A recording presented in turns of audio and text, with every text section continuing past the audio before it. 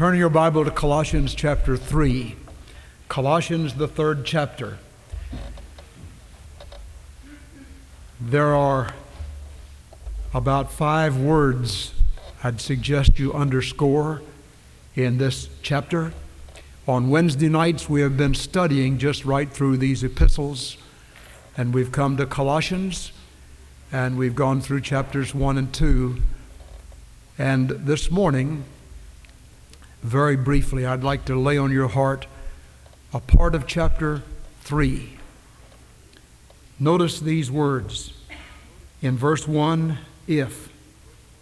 In verse 2, seek. In verse 1, if and seek. In verse 2, set. In verse 5, mortify.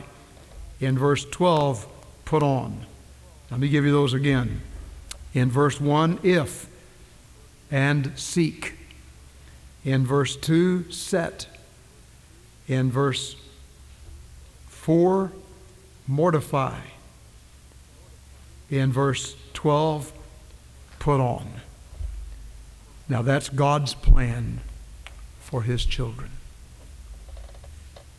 Let's pray. Our Father, we ask You to speak to all of our hearts this morning, and may we know the presence of Christ.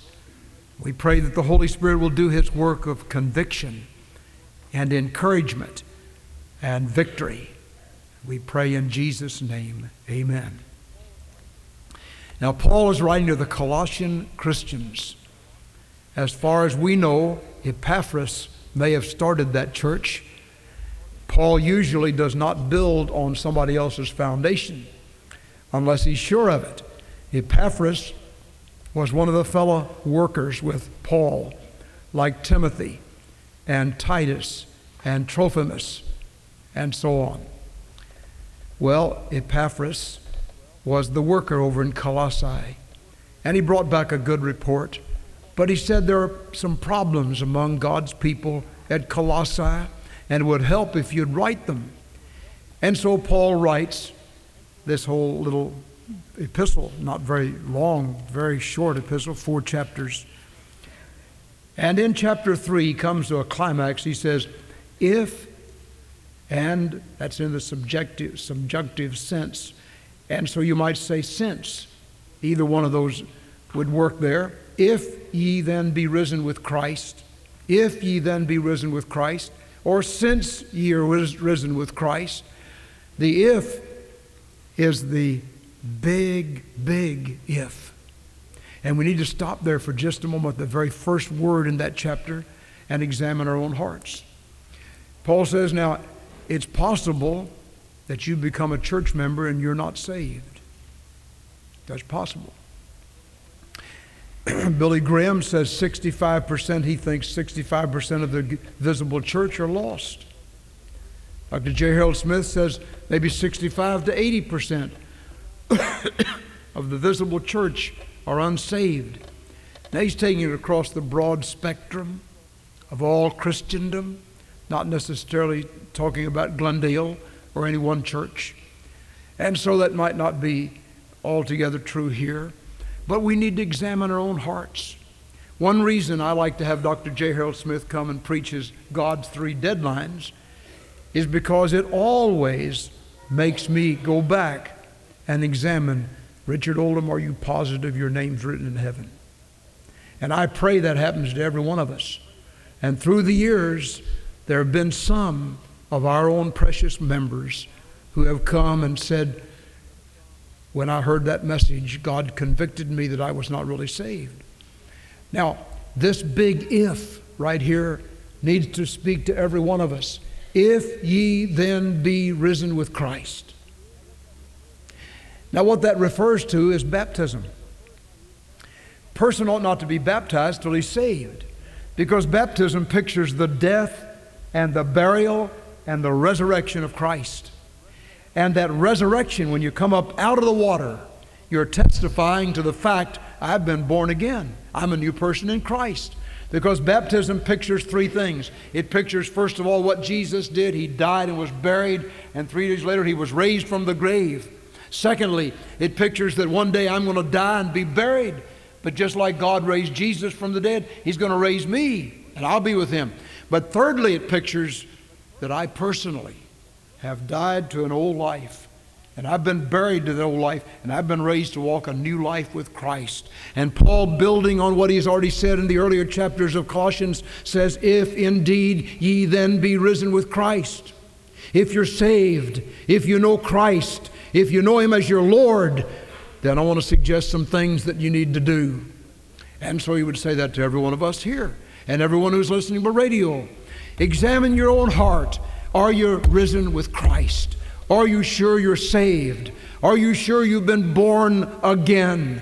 Nicodemus came to Jesus. He said, you're a good man. Nobody could do what you're doing except God be with him. And Jesus said, verily I say unto you, Nicodemus, and he was a member of the church. He was a tither. He was a good father. He was an honorable man. He was a part of the Sanhedrin. He was a Jew of the Jews. And Jesus said, except a man be born again, he cannot see the kingdom of God. He can't even understand it. And in the time that came after that, Nicodemus was born again, even though he was already a church member. Now, folks, examine your heart. Junior boys and girls, look into your own heart. Do you know for sure that you're born again? If ye then be risen. Young married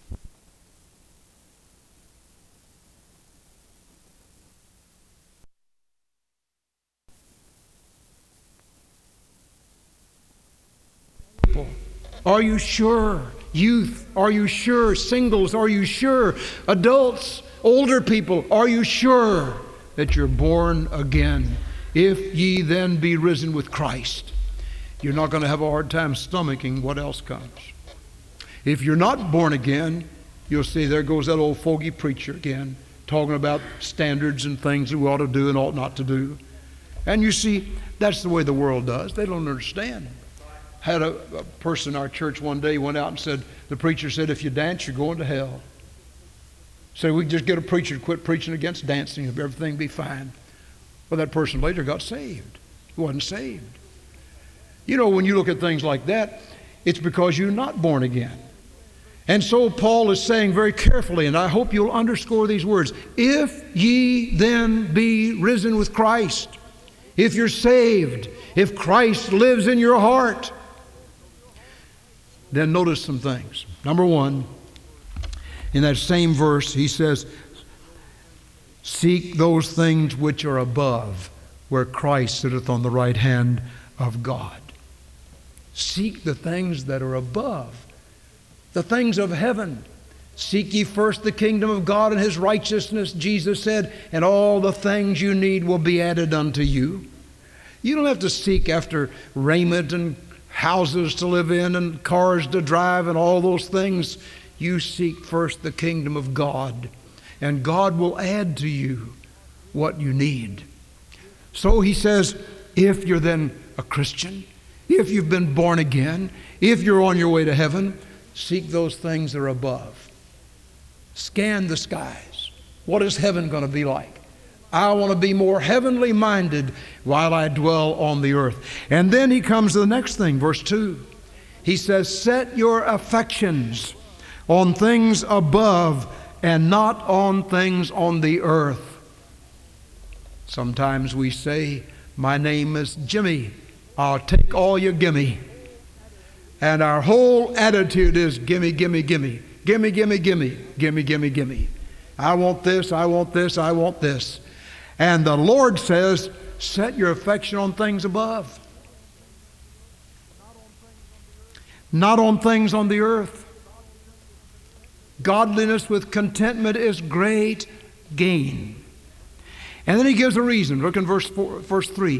For you're dead, and your life is hid with Christ in God. That is, you're dead to the things of the world. You're dead to the old life. You're alive unto Christ. You have been raised in His likeness. Are you saved? Then this isn't going to be hard for you. If ye then be risen with Christ, set your affection on things above, where Christ sitteth on the right hand of the Father. when Christ, who is our life, shall appear, then shall ye also appear with him in glory.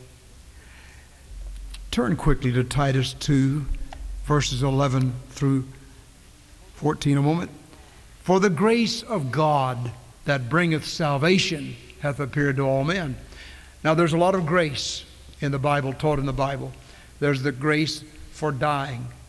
We've never needed that before. None of us have died. I think there comes a time at the moment just before death, God gives his saints grace.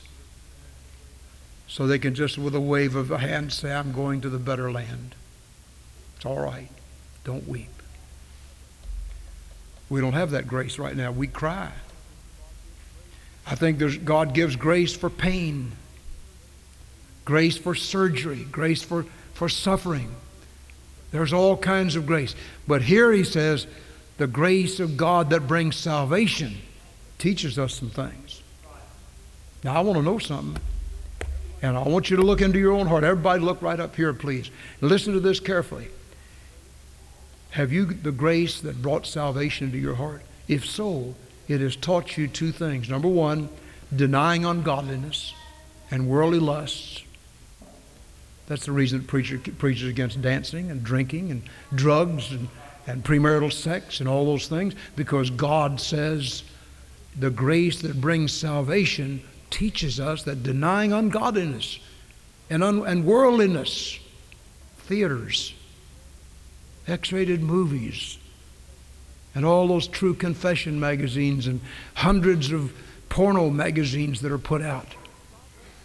If you've got the grace of Christ that brought salvation in your heart, it's going to teach you from the inside. And when you hear the preacher say something about it, you'll say, amen, he's saying what the Bible says. You're not going to go out and say, well, there he goes grumbling again. See, because God will speak to you. I'm convinced there are a lot of people that talking about heaven ain't going there. Lots of people that are in the church and they grumble about standards. It's because they've never been born again. If you're set your affection on things above, if you're in Christ. And the grace of God that brings salvation teaches us, denying ungodliness and worldly lusts, we should live righteously and soberly and godly in this present world, looking for the glorious appearing of the great God and our Savior, our blessed hope, Jesus Christ. For you're dead and your life is hid with Christ in God. Now look at verse 5. This is the fourth word I want you to underscore, mortify. That word mortify means put to death. Kill, slay, get rid of it. Mortify therefore your members which are upon the earth. Now, many of these things that he refers to, listen, many of these things that he refers to are good and godly unless they're used in the wrong way. And so the first among the list is fornication. Fornication is sexual impurity. Technically, it has to do with sex before marriage, either with somebody who is married or somebody who's not married. So it covers premarital sex, fornication. He says that's something you need to mortify, put to death, kill it, get it out. And then he says uncleanness. That has to do with unclean living, unclean thinking, unclean speaking. Inordinate affection. That means affections that are inordinate, that are not right, that are not godly, that are not wise. Evil concupiscence. That has to do with evil desires. They're there below the surface all the time. You've heard that expression, down boy. That's what we need to say to all these evil concupiscences. Get rid of them. Kill them. And covetousness, which is idolatry. He says if you want something that somebody else has got, if you want it in the baddest way, it will become idolatry to you. It'll become an idol. God says get rid of that. For the which things sake the wrath of God cometh on the children of disobedience, in the which ye also walked sometime when ye lived in them. But now ye also put off all these: anger, these are spiritual sins, anger, wrath, malice, blasphemy, filthy communication out of your mouth. Lie not one to another, seeing that you have put off the old man with his deeds, and have put on the new man, which is renewed in knowledge after the image of him that created him, where there is neither Greek nor Jew, circumcision nor uncircumcision, barbarian, Scythian, bond nor free, but Christ is all in and all. And then last of all, in verse 12, he says, here's some things to put on. You've put off all this stuff.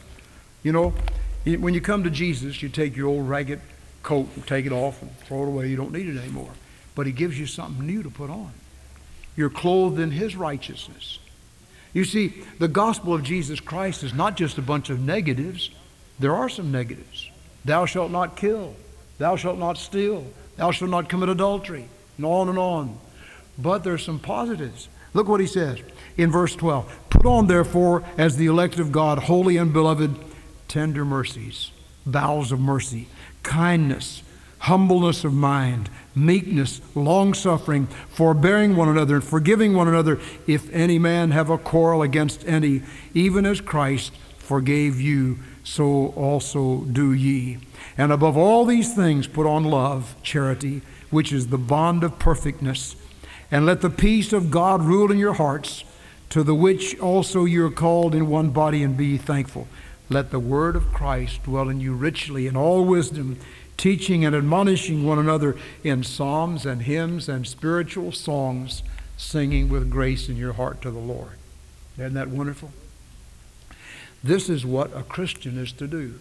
If ye then be risen with Christ, he says, set your affection, seek those things which are above, mortify the members of your body, put on all these wonderful things of beauty.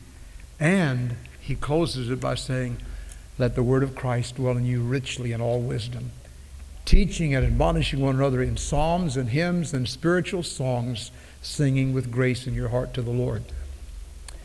I appreciate our singers at Glendale, our choir, the quartet, the Masters, Matins, the Silver Quartet. And we're so glad Mrs. Claycomb is back today. She's going to start that Silver Quartet. I'm going pretty soon. God bless you, Ms. Claycomb. And all the soloists, Lloyd and Janice, and on and on and on, Mrs. Vaught, and just lots of soloists. Every time I've ever heard Chris Mansfield sing, he gives a testimony with it. I've never heard him when he didn't. And often there are tears, not only in his eyes, but in mine, probably yours. And then he sings some great hymn. He doesn't put on some highfalutin thing that nobody ever heard of before. Listen, the thing that gets to hearts are the great hymns. Homer Rodeheaver knew that years ago, and he led the great congregations of America. If your heart keeps right, if your heart keeps right, every cloud will wear a rainbow if your heart keeps right. And Chris sings Sunday after Sunday, alas, and did my Savior bleed, and did my Sovereign die? Would he devote that sacred head for such a worm as I? At the cross, at the cross. I want to ask you, have you been to the cross? Do you know the Lord? Do you know him as your personal sin bearer and Savior? If you do, if you've known him, then come out from the crowd and identify yourself as one of God's children. That's what God says. Jesus said there are no secret disciples. If you love me, keep my commandments. And the first commandment is to identify yourself with God's people. If you're saved, if Jesus lives in your heart, come and let it be known. If you've never been saved, open your heart to Jesus right now. May we pray, our heads bowed and eyes closed for just a moment. We're going to sing in a moment. Without him I could do nothing. But right now, would you remember that all the things I mentioned this morning that the Word of God gives, we can't do them without Jesus. You just can't do it. We'll fail every time. But if we let Jesus come in and live his life through us, then there'll be victory and joy. Our Father, we pray that somebody here will turn to Jesus today. In Christ's name, amen. Let's stand, please. 176, without him I can do nothing. will you come? Do what God tells you to do while we sing.